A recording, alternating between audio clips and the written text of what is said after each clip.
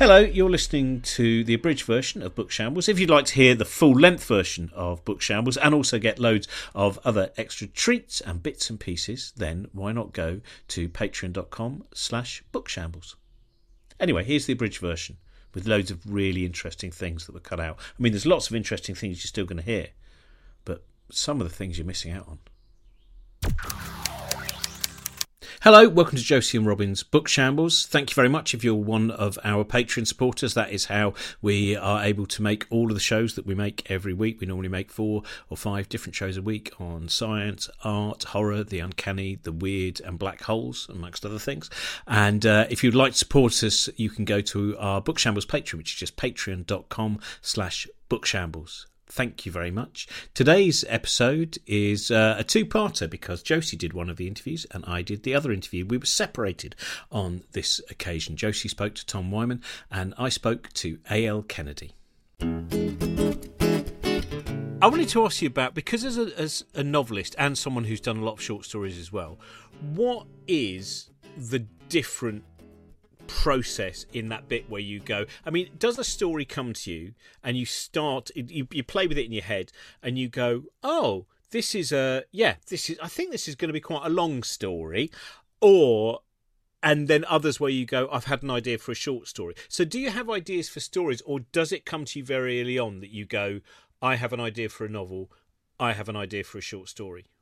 Yeah, pretty much, because it'll be a bigger idea if it's a novel. I mean, I may have told you this story before. I had a friend who worked in the holidays in a frozen chicken factory, and he was in the weighing room, and he was being taught by a guy who'd been all his life in the chicken weighing room. And the thing was, you take your chicken, you put it on the weighing scales, and then you throw it in the 3-pound bin or the 2-pound bin or the whatever bin. But the guy had been there so long, he would pick up a chicken and go, 3.5 pounds, 4 pounds, didn't need the weighing scales anymore. And my friend, in his soul and skeleton, decided that he never wanted to be there for so long that he could pick up a chicken and know how much it weighed.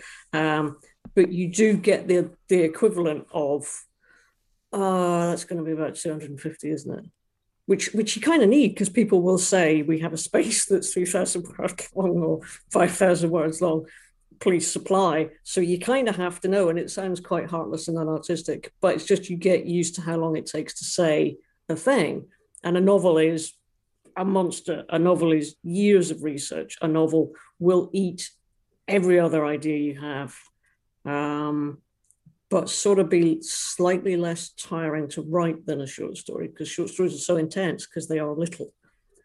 I mean, they didn't used to be little. They used to be the premier form, and they used to be really quite long. I mean, like Chekhov's short story. Now it would be a novella or a short novel. But it's quite high octane because it all has to work in order for it to function, particularly now, because you've only got 2,500 words to establish at least one human being and their emotional state and their psychology and how they got there or how they're going to change and what they're doing and who, with, and where. So it all has to work and fit, and you're constantly trying to get layers of meaning in so that people don't notice, but they know where they are and they feel that they're having a complete experience while only spending an hour with it or half an hour with it or however. How often do you find yourself... I mean, I sometimes see short stories as being very much like jokes. It doesn't mean they're funny, but often their structure seems to be... It builds to a reveal. It builds to the... and how often do you find yourself... Have you ever gone...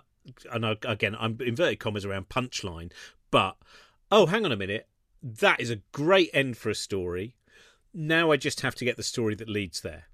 Sometimes, I mean, there's no sort of an idea. Even for a short story, you'll get a bit of dialogue, or you'll get a view, or you'll get a what if, or you'll get, so it ends there. So how the hell do I get there? The idea doesn't come to you as a complete thing normally, or I haven't found it. You get a critical mass of stuff that seems to belong together. And I have asked people, how do you know it belongs together? And everybody has said, I don't know, but I do. Yeah, which is very helpful when you're talking to people who are starting out. And it doesn't seem to depend on what your primary, I said to Philip Pullman, because he's really visual and I'm really not. And I was saying, are they the same color? Because I kind of, it's just like a feeling with me. And he's going, yeah, no, I don't know, but you do. It's like when you're in love. You don't know why, but it's different. And you're hoping that, and you kind of get to judge when you have enough of the critical mass that you can actually start and it won't die on its arse. And that stage is when you're going, 250 words, 5,000. So yeah, I don't know where that was going. I want to pick up on that. So when you talk about the visual nature of it, and it's something I've only found out about quite recently. I think it's called anaphasia, and I can't remember if we talked about this last time, which is the level of visual imagination that people have. And it seems only in very recent research that it's been discovered that there's a real disparity in terms of when someone reads a sentence or when someone is just imagining something. It was and that even visual artists, there are visual artists who have almost no visual imagination. The visual imagination is what is placed on the canvas. So, in terms of your process when you're imagining a world, how vividly do you see that? How much of what is in your head, the picture in your head, is something you're trying to convey on the page, or how much of it is almost directly on the page as it comes out from you? Yeah, I've now remembered how to answer your actual previous question, which was, there are literally stories that have punchlines. And I remember the first time I went to a professional writer with a story, and the thing was that this woman had a feeling and then she realized why, basically. And he literally said, the story has a punchline. So when you've got the punchline, you can't have 3 pages after that because the story has a punchline. You don't go shave and a haircut, 2 bits and another shave and a bit of a dance and some hair. Is there anything else you want? Yeah. No, it's just a shave and then...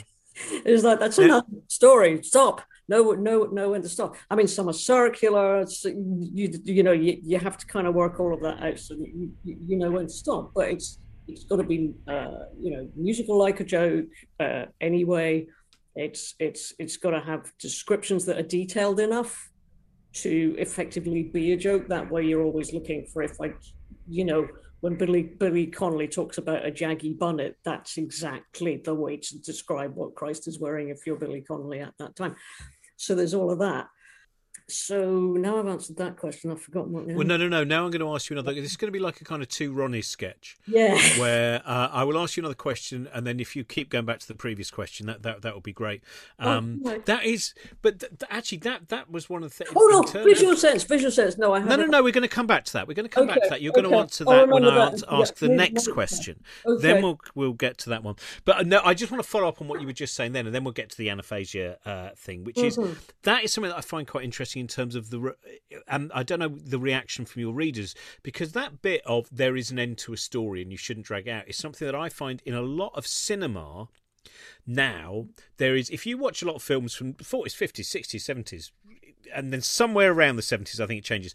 A film ends. It literally goes. I always think of a film like Shaft, the great blaxploitation movie, where basically he grabs the girl, they get in a car, and the building blows up, and the credits roll. There's no, I wonder how he's getting on with that girl now, because they seem to be getting quite friendly. There's no, I've brought the person that was kidnapped back home, because we can do that. We can, and I wonder how much, whether you've seen a kind of a change, and also in the way that as someone who teaches writing quite a lot, that bit where the fear that unless everything is laid out of, and this is then what happened to them, and just so you know, and then they went to live there in Primrose Cottage, and that all happened. Whether you see a change in that. Yeah, especially when people start writing, they don't really know what story they're trying to tell, and they don't really know what it's about. And if you don't know what it's about, you don't know when it stops, and you don't know actually which bit of it you've picked or whose point of view it's from. And people get very nervous. Some people, they can't think how to end things, like, the sketch comedy problem. I don't know when this stops. And you can just stop. And then you get literal overkill that they kill the protagonist, because that's the only way they can think of ending it. Just gets hit by a train, which would be lovely if that actually literally was how they did it, but they don't. So there's kind of lack of understanding of what the material is. And yeah, those, I blame the Lord of the Rings, really. damn thing had 18 ends. And I mean, you It's do a get very bad short story. I have to say, yeah, short stories go. Lord of the Rings, I think, is a disaster. it is not short. But in the book it makes perfect sense. And actually, the ending that they missed out is the important ending, which is you come home and the evil is at home too, and you have to defeat that, and you can because you're different. That's the most important fucking bit, and they missed it out for all the soft focus and crying. God bless them. So you're always looking at what is the nature of this thing and how can I most express it, and you're just always trying to get all of the bells and whistles working. And to go back to senses, I mean, there is that thing. There are so many neurons that are about sight. We are so visual as a thing, but yeah, some people aren't. Some readers aren't, and I, by accident, when I was doing workshops, 3 a day and 1 in the evening, and just talking in dry rooms and endlessly having, opportunistic respiratory infections because I was in so many different microclimates. I went to a elocutionist, speech therapist, to say, how do I not lose my voice? Because I am a theatre student, but this isn't quite that. I'm never in very big spaces, but how do I not lose my voice? Because it's driving me nuts. I'm in pain all the time. I'm croaking by the end of the day. And we did stuff that was not great. She was not great. And we did Round and Round the Ragged Rocks, the Rugged Rascal Brand, which I never need to say. So please get that out of my head. And I was beginning writing. I was on book 3, I think. But the one thing she did, she gave me a bit of an offcut of a Russian novel, just a very bland page from a Russian novel to read out, just to sight read with no preparation. And I just couldn't give it anything. I could not read it in a way that meant it was not boring. And she said, well, what's your dominant sense? And my dominant sense is smell.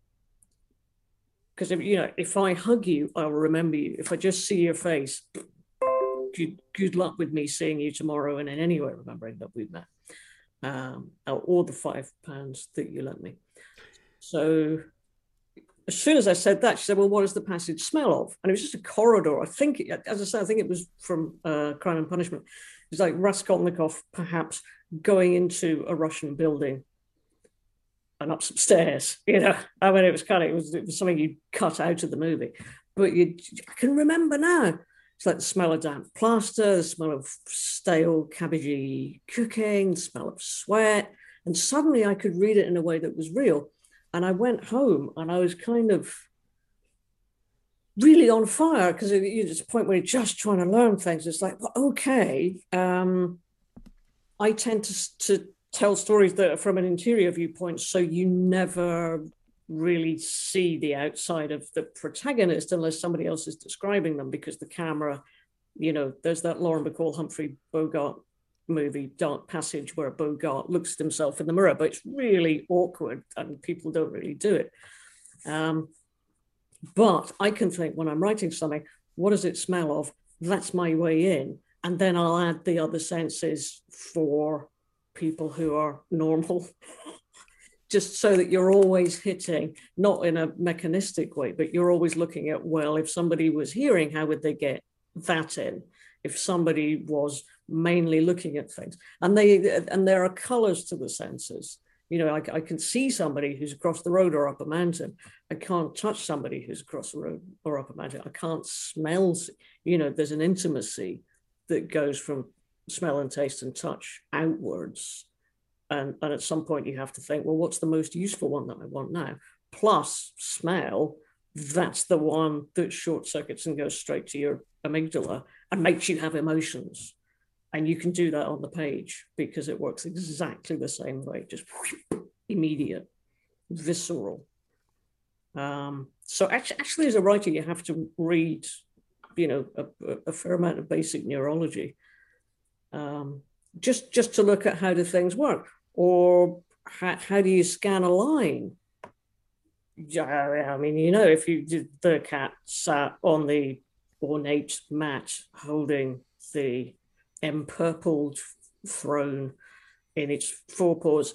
When you scan that, your eye doesn't go, that's not how we read. It goes hoppity, hoppity, hoppity. I don't know how. It's like light knowing the quickest way to get to something, which always blows my mind.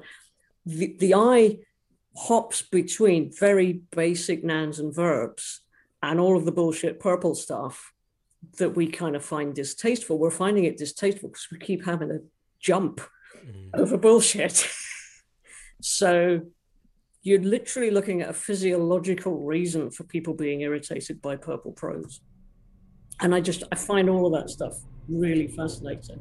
And hopefully it makes me think, I don't need him purpled, because nobody says that. It's weird, isn't it? Because I remember I always used to love all those kind of things. And then part of my education was reading Mills and Boon. Because Mills and Boon, there's an enormous amount of they're overly descriptive, and I know they have a very it's a precision job to do. It's very specific at the beats you have to hit of the story. But I used the first one I used to read out aloud from it with, I forget what orchestral backing I used to use from. I think I've seen you do that. Even Stormy Vigil, it might have been, which is all about a woman who ends up. It turns out the lighthouse keeper, I think, is a former English lecturer, and the way that she goes into the kitchen, and it's that interesting point that to me is almost like saying, I know what's in the kitchen now, I don't need to know any more details.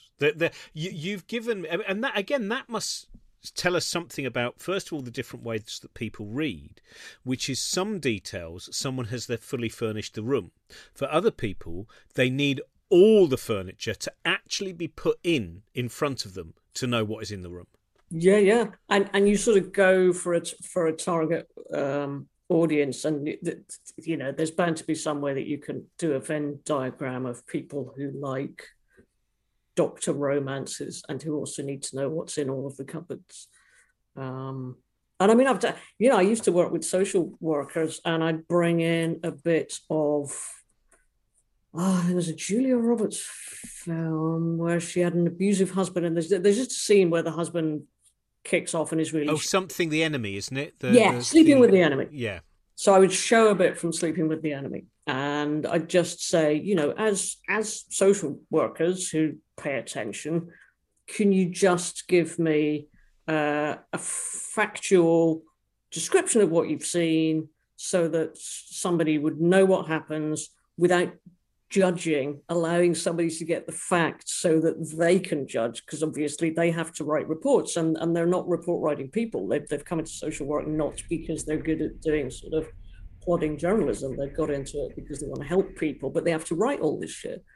So you can't do, he's a psychopath because you're not a psychiatrist and you don't have a report, and yes, he's a bad man, but just give me the facts.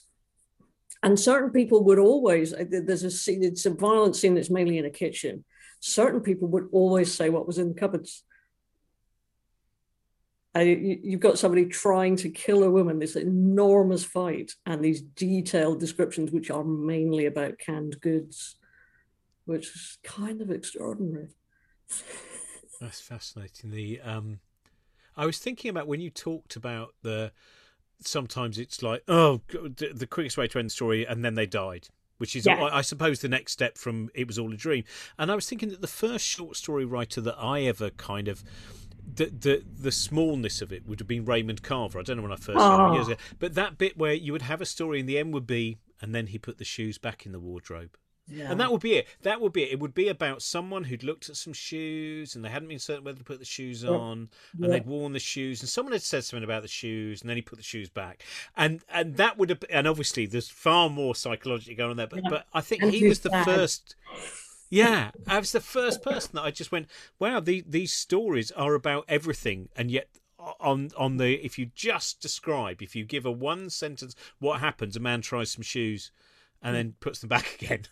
People go, it doesn't sound enough, does it? Does he die in the end? Yeah, actually, the shoes, but they eat him. The shoes eat him. They end up being vampiric shoes.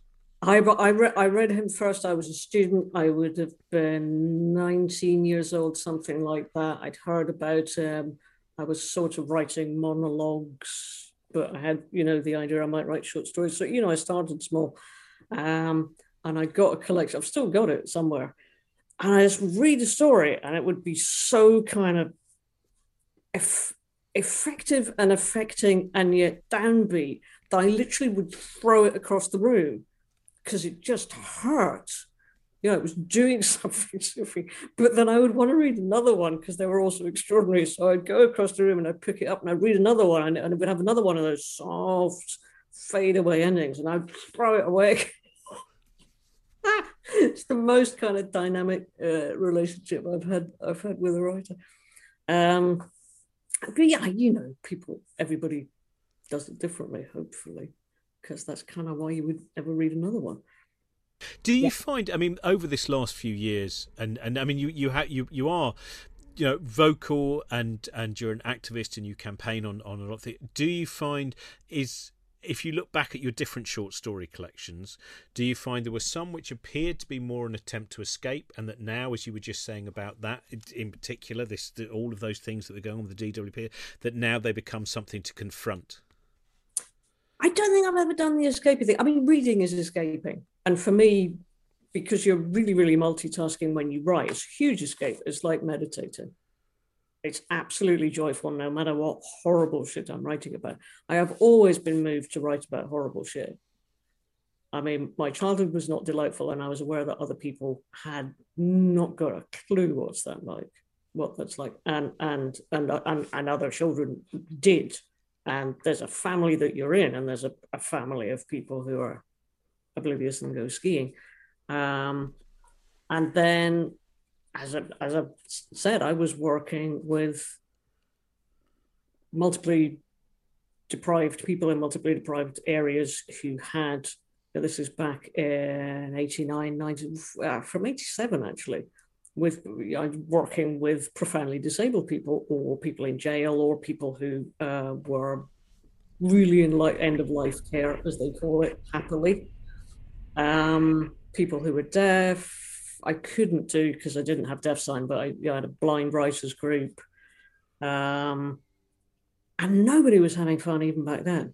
Everyone was having a crap time, and everyone was putting up with constant pain, progressive illness, death coming at you really fast, being abused in the street because you look different, you know, the full kind of kaleidoscope of awful shit that can happen. And it was really rare that a support network or a center or a manager would be stepping up and saying, can we make this better instead of worse? Could we make you happier? Could we give you dignity? And I ended up working for this guy called Peter Eccleston, who was the head of the social work department in Hamilton and East Kilbride, who wanted to give people dignity and give people literally a voice and give them the dignity of being writers. And that was interesting, because I had one group that had been one of my longest groups running, where nobody was literate, but we wrote poems together. We sort of thought about what we wanted to say, and as a group, which would be different if somebody was missing, there was a genuine group identity, because nobody had told them that wasn't possible. And we would write about things which we would have decided that was what we wanted to write about.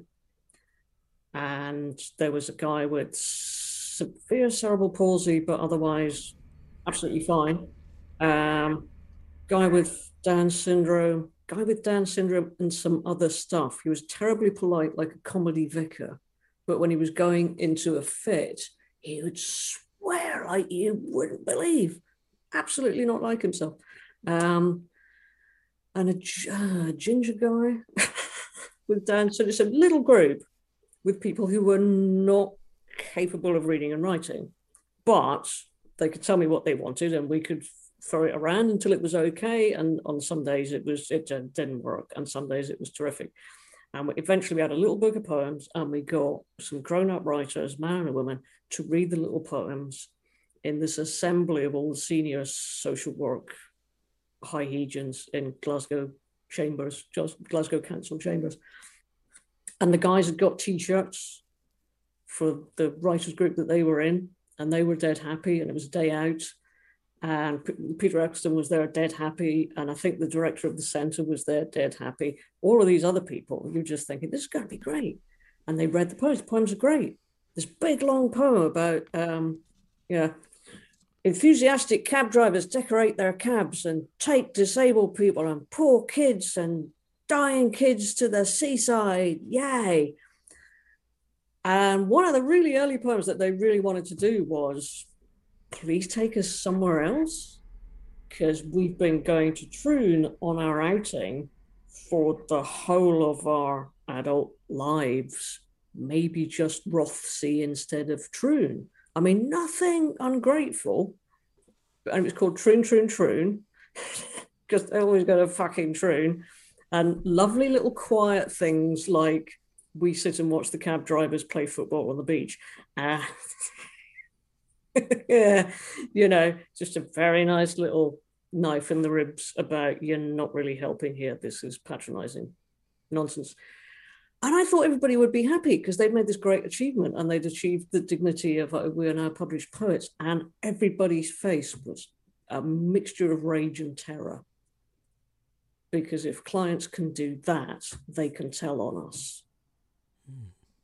And that was very early on with working with those groups, but that you just know where something terrible happened regularly because you get that reaction. It's like this was supposed to be fun and a bit shit. These people can think and feel and talk. I do not in any way want to know that. And nobody really wanted to talk about the time you held their head under the water when you bathed them, because they lived that. They wanted to do other stuff. They wanted to talk about being in outer space. But the fact that they were existing as a much more sentient being than had been thought freaked the fuck out of people. And that filled me, you know, I was full of so much rage. I mean, I did a little short film for BBC Education and then I did Stella Does Tricks. And I watch them now and I just think, oh, you were quite cross, weren't you? You're just a boiling tank of fury. And the first short story that I ever wrote that I seriously sat down and thought, I will write this the best I can and then I will find out if I'm shit. Because if I try 100% and I'm still shit, then I can't do this. And you kind of have to, you know, you always have to do that in anything, but it's always a bit scary.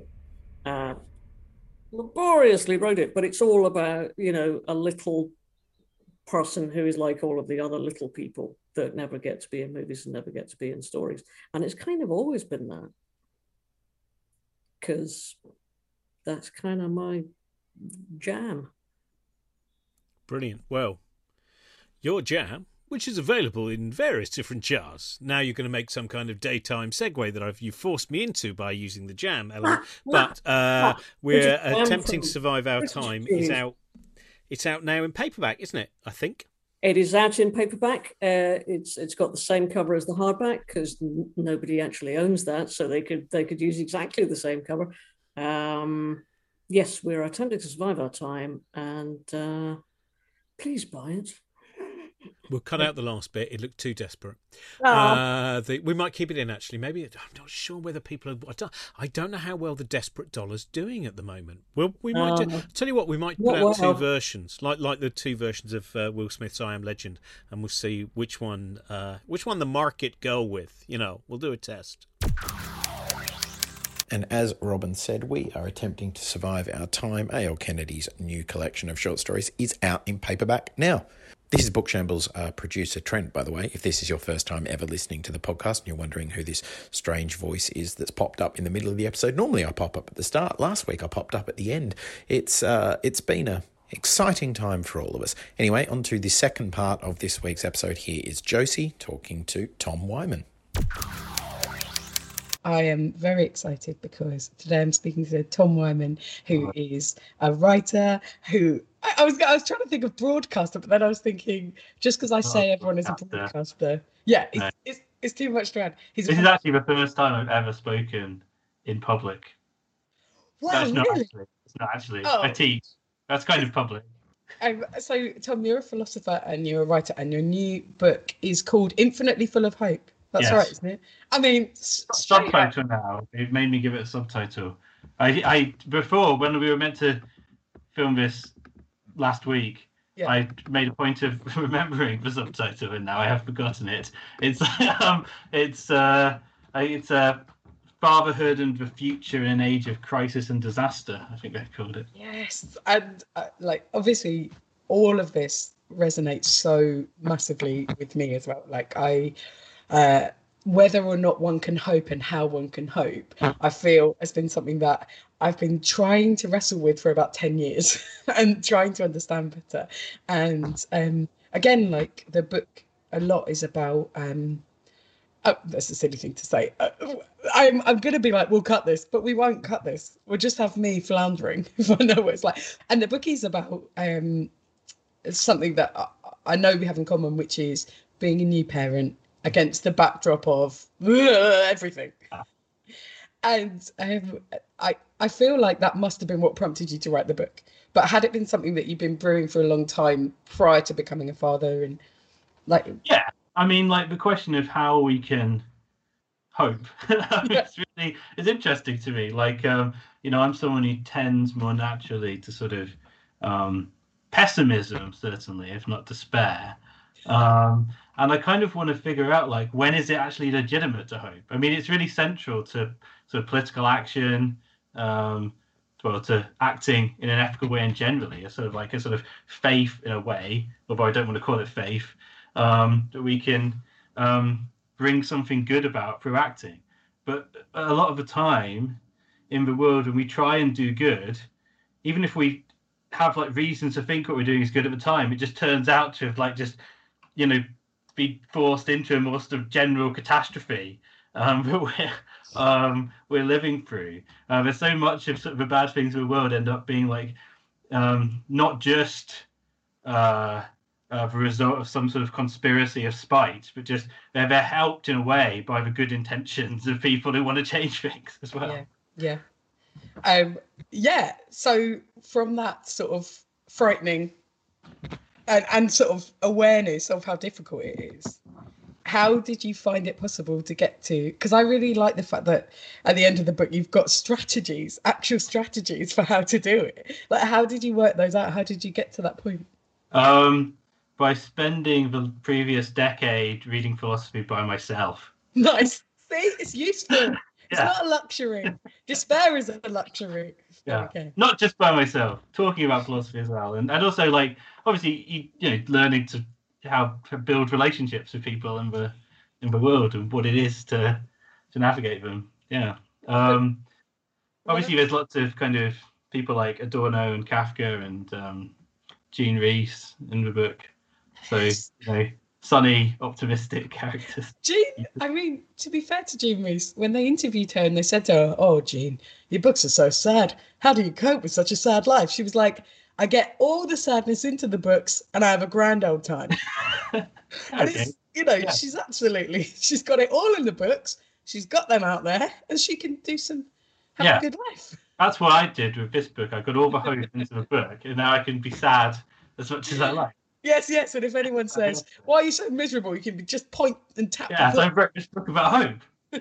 Well, okay, this is an interesting question and one that I definitely feel I wrestle with, because in my work I try very hard to get to a point where I really believe there are grounds for hope and grounds for optimism, and a lot of my work will end up like the conclusion I came to, sort of really thinking a lot about climate change and parenthood, was having a child is intrinsically a hopeful act, and that having a child is to invest in the future and to say, I want to try.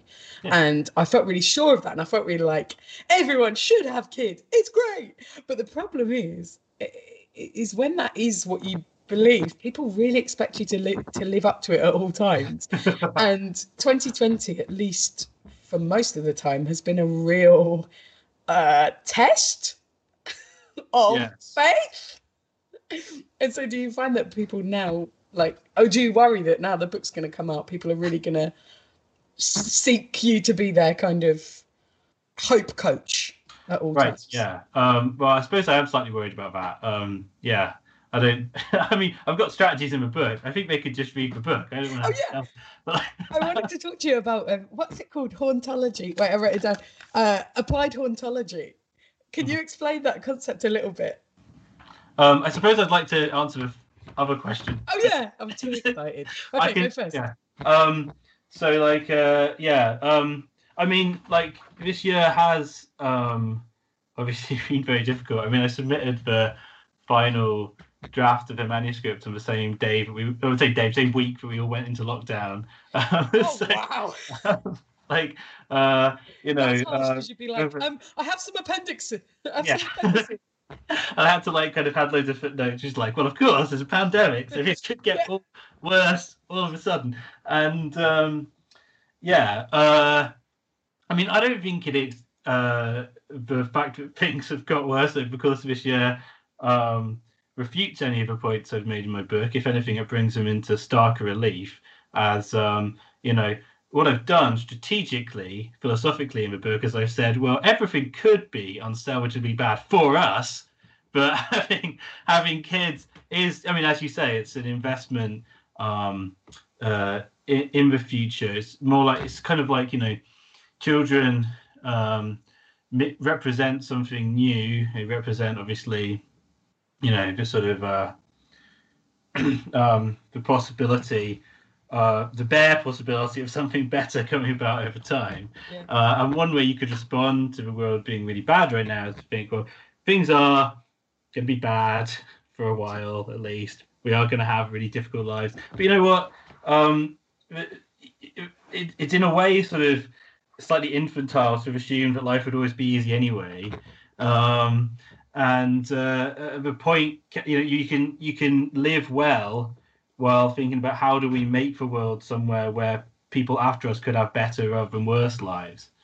And also doing the opposite to our parents' generation. Yes. And how do we equip our children?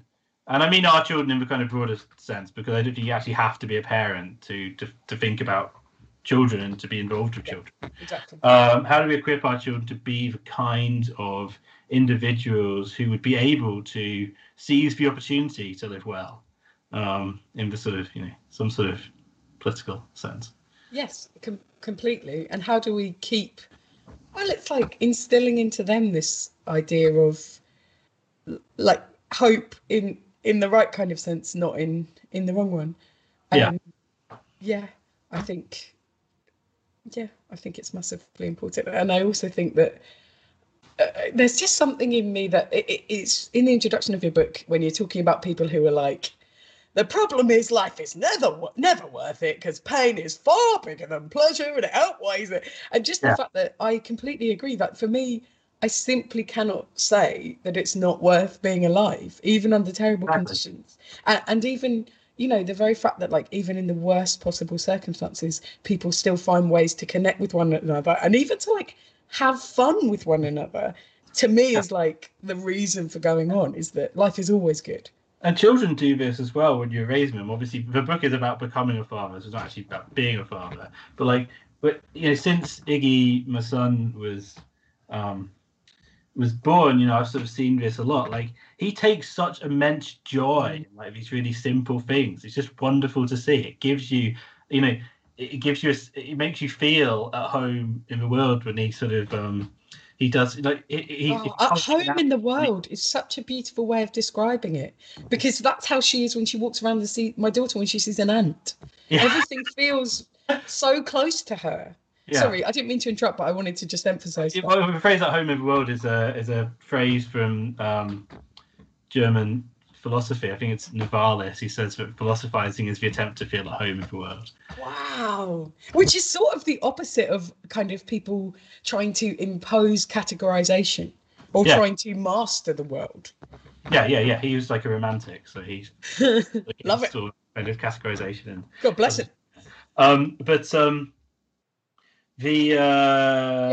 I didn't mean I just kind of wanted to talk about Iggy stroking cat or eating beans. Like, it's just lovely. And he just gurgles it, like just eating a big fistful of beans, just going yum.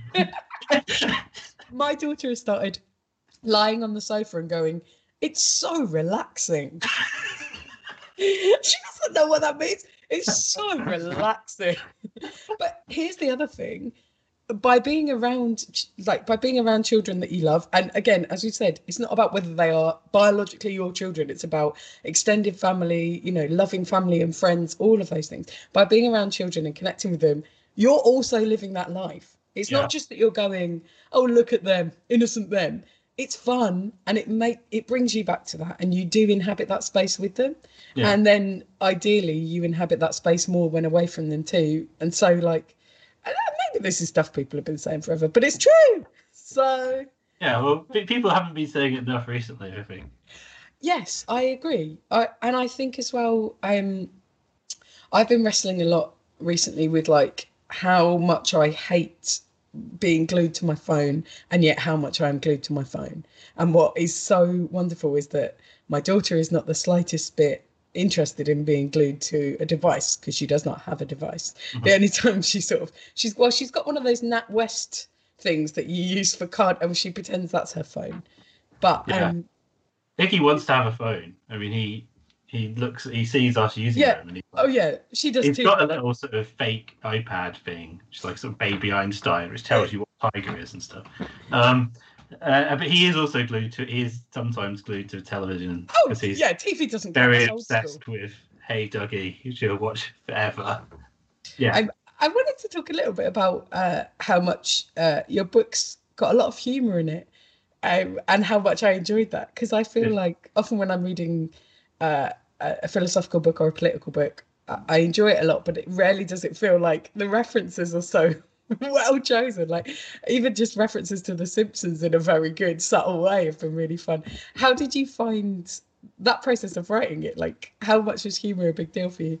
I think humour is just something that finds its way into my writing. Like I was saying before we spoke, but I was worried the book wasn't particularly funny, because I think sometimes when I write things, a lot of the time the appeal is that they're quite funny. And I was worried the book wasn't funny enough. And so I'm glad that you think it is funny. Yeah, a friend of mine once said, who is a philosopher, an academic philosopher,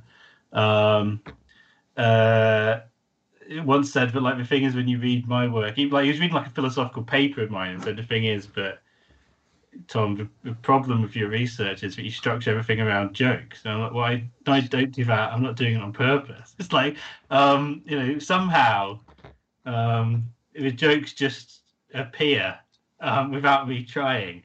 But so that's life as well. Yeah, that is a bit like life. Yeah. Things just seem amusing to you, and so you put them in. Yeah. I suppose that's probably what's happened here, is that I've thought of something as like something in The Simpsons, and I've just sort of added it. Because I think being playful as well is such an important way to kind of continue to engage with dreadful things. Yeah, when you're trying to, bear the weight of climate change, the only strategy is to be playful as well, because how else? Well, I think we have one big problem with combating climate change is the tendency towards the doominess, which is itself has this sort of libidinal appeal, right? I think there's all this sort of this stuff about like, well, the world will see 6 degrees of warming, and it'll all be in magma, and like, people are like, oh yeah, that's gonna happen. Yeah, we're rubbish. We're never gonna do it. And like, I think people like that. People like to be resigned to that stuff because it means you don't have to do anything. And also, you can just imagine sorry, go on. No, sorry. It's definitive, isn't it? I've got the answer. The answer is bad, and I'm right. Yeah, exactly. People will take that. I try, and I can just live my life how I want in the short term, because there's nothing we can do. Yeah. In a way, hope is sort of a bad thing to have, because it obliges you to try and do things which are hard and unpleasant. That's like in Rebecca Solnit, where she says hope isn't an answer in itself. It's the hammer to smash through the door to make you active. Exactly that. Like, and in the book where you're talking about Greta Thunberg, and she's saying, I don't want hope as a sop. Yeah, like she's saying, I want you elders to panic. But what she means is like, I don't want you to be like, yeah, well, children of the future, man. I don't want you to hope, I want you to panic. Yeah, but it's I want you to panic, I think, is important. Yeah, she wants the elders to panic. Yeah, she wants Davos to panic. She doesn't want to go, oh, I hope. Because if the people at Davos go, well, I hope we can solve climate change, and it's like, that makes sense to go, why? Why do you hope? It's like, I think there's an example I use in the book from a philosophy paper, which is like, when you don't, sometimes where the word hope can be just hope, it can be misapplied. When someone has a sort of direct agency over things. So if someone goes, can you return turn that book you borrowed from me, and they go, I hope so. I mean, it just seems like that's a dick move. That's exactly what people at Davos say, like, well, we hope we can save climate change are doing, because they could actually change the world. It's the do or do not, there is no try. It's that bit. Yeah. But even worse when it's someone with power, with absolute, like, with definite verifiable power, being like, I just hope that we can sort this out, but exactly. Hope kind of emerges through powerlessness. So it's sort of like for a certain kind of powerlessness. And so that's one of the things that makes it difficult. And one of the things that makes it hard to have. Yeah. I wanted to ask you a bit more, because obviously in the book you reference lots of different writers and philosophers, but I'd love it if you just wanted to talk about who you love reading for pleasure. Like, who do you enjoy reading? Who did you most enjoy reading when writing the book as well? I was writing the book. I mean, probably my favorite. My favorite writer in terms of ones that I write a lot about in my book is probably Jean Rhys. I think I get the most pleasure out of reading her. She's the best. She's incredible. She's wonderful and profound. And, I think she's amazing. Especially the sort of quartet of early novels. Yeah. I've got a poster of her in my living room, and it's when she's older and she's sort of going. She's sort of peeking out from a doorway, and she looks so sort of wry and amusing, and everyone who comes in goes, "Is that Grandma?" And I'm always like, oh, I wish. I wish. Yeah. I think that's sort of like the sort of image people have of her as this sort of old, the sort of older Rhys, who sort of was a literary celebrity. But the sort of younger, sad Rhys who lived in obscurity. I like the early work. But obviously like Kafka as well, who's, as you say in the book, is less often like viscerally unpleasant to read, but I find infinitely fascinating. So in terms of actually reading for pleasure, who do I read for pleasure? I just wrote a thing about I just wrote a thing for the New Humanist about Peepo. An epic of the genre. Yeah, which is, I mean, it's not Iggy's favourite book. Iggy's favourite book is, I think, probably one out of I Am Bat, which is just about a sort of bat with a funny voice I do, who likes fruit, or I Want My Hat Back, which you might have read. I Want My Hat Back is incredible. Which is about which I also do a funny voice for Bear, but he does Bear twist kills a rabbit at the end. And you just have to gloss that over. I mean, like, you see your kid, like, in the final scene, the Bear has the hat having killed a rabbit. You could just, like, pointing at the hat going, yeah! Okay. Yes. Also, like, is it in its... Well, I mean, I sort of go through phases where I just get really into one writer. So I was really into Jean Rhys when I wrote a book, and then I was really into Kafka, and I've been really into like Bruce Chatwin, who I really like. Oh, wrote The Graduate. Huh? What did he write? No, he didn't write The Songlines. Sorry. The songlines. He has all this stuff about nomadism and why settled civilization is bad for us, and how we all need to live more sort of freely across the world, as like we need to revive some sort of nomadism to remedy sort of the enemy of modern existence. Doesn't work now with the pandemic. Everyone just move around as much as you can. I have been reading a couple of things during the pandemic which I think have really resonated. So one of them is so Philip K. Dick, and like the stuff like the Free Stigmata of Palmer Eldritch, about sort of people forced to live in off-world colonies for reasons of climate change and overpopulation, who spend all their time living in a sort of fantasy version of 1950s and 60s America being sold to them, and they just sort of live inside in these little, locked away in these little communities. I don't see how that would resonate. Why would that resonate? Yeah, and no, it's almost too much, things like that. Like, I fully understand that it's kind of, you know, obviously people could surmise things that would then come true, but at the same time, it feels too much like witchcraft sometimes. Philip K. Dick is like a prophet, absolutely. I mean, and he goes into like, all his books ultimately end up, or his best books all end up in some sort of mystical, religious sort of theologizing, because he had himself these very profound religious experiences that informed his work. Hang on, I'm sorry, I didn't know about that. What happened to him, or what did he experience? He had this experience of he believed he encountered a sort of divine intelligence that told him that his son had a congenital hernia, that he an event that needed curing or he'd die, and his son did turn out to have a said hernia, and he he spent a lot of time. It would be hard not to continue believing that if that had happened. Yeah. And it would, and he spent a lot of time writing down his encounters with this intelligence in this journal that he called the Exegesis. And he wrote this book. One of his best books is called Valis, which is actually I referenced it at the start of Infinitely Full of Hopers, and it's one that's sort of inspired for where I've written this. It's like a fictionalized version of these experiences about his processing them and overcoming them. Well, not overcoming them, but processing them and kind of incorporating them into his life. Wow. And it's amazing. I mean, so he thought that he came to believe that sort of time had stopped around the time of the crucifixion of Christ, and that sort of the world he knew was a sort of fantasy, which is a big part of, obviously, his worlds were all just simulacras of American capitalism. Is sort of this just simulation masking deep horror and torture. But also the other thing I've been reading recently, I'm reading at the moment, which is sort of really resonating with the pandemic stuff, is The Magic Mountain by Thomas Mann. It's about it's about a sanatorium in sort of just before World War One sort of era, where everyone is dying of tuberculosis and doesn't want to admit this to themselves. And it's some really cheery stuff to escape the current surroundings. Yeah. Wow.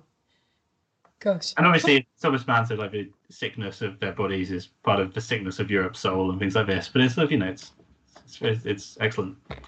I really enjoyed the fact that in your book you were able to articulate some of the collective joy that came about in 2017 around the election. I was thinking especially of the use of the incredible meme, but it was more than a meme, about celebrating the election with a big bag of cans in the park with your friends. Yeah. And I think it was such an important movement and such an important thing for a whole generation of activists, especially people on the left. Activists on the left, but young people, I'm fudging it. You know what I'm trying to say. Yeah. And I think it's something that has not really been examined publicly. It's not really been celebrated publicly, obviously, because it doesn't fit the narrative of, socialism is unpopular. And it's the danger of being forgotten as well. I think people sort of, it feels like it happened in a dream. It doesn't really feel like it relates properly to everything else now. Do you know what that reminds me of? Have you read a book by the journalist from Turkey, Ece Temel Kuran? It's called How to Lose a Country. In it, she talks about how incredibly important it is to remember these moments that you have, almost like a carnival moment where kind of authority is suspended and where things are different for that time. Yeah. And she talks about some particular protests that she was a part of, I think sort of around 2010, and about kind of keeping those moments because they're so powerful and so important. I really that relates to the ontology point as well. You think about the possibilities that might have been inherent in that moment had we done things differently. I don't know. I couldn't tell you exactly what we could have done differently, but presumably we could have done something differently because it got really bad by 2013. Yeah. Just only that. Yeah. It's a funny thing. I think it is actually quite a deep and exhausting thing to fight an election campaign with all of your heart and soul. And I think a lot of people really did that in 2017 because for the first time in their life, they felt that there was a positive offer coming from government. But I also think that was 3 or 4 months of all of our lives where, you know, I, for one, was going out canvassing on a nearly daily basis. I was doing so much. I almost wasn't working. I was just focusing on the election every day. Actually, to then have to fight a new election 2 years later is too soon and too difficult. Possibly. Even just that. And then that's not a lot of bad blood by then, like in every permeating across everything. Like the problem we have is society as a whole doesn't necessarily want to examine all of the conditions that led to these things, and that's a worry because they will just happen again, no matter who's in power in the Labour Party.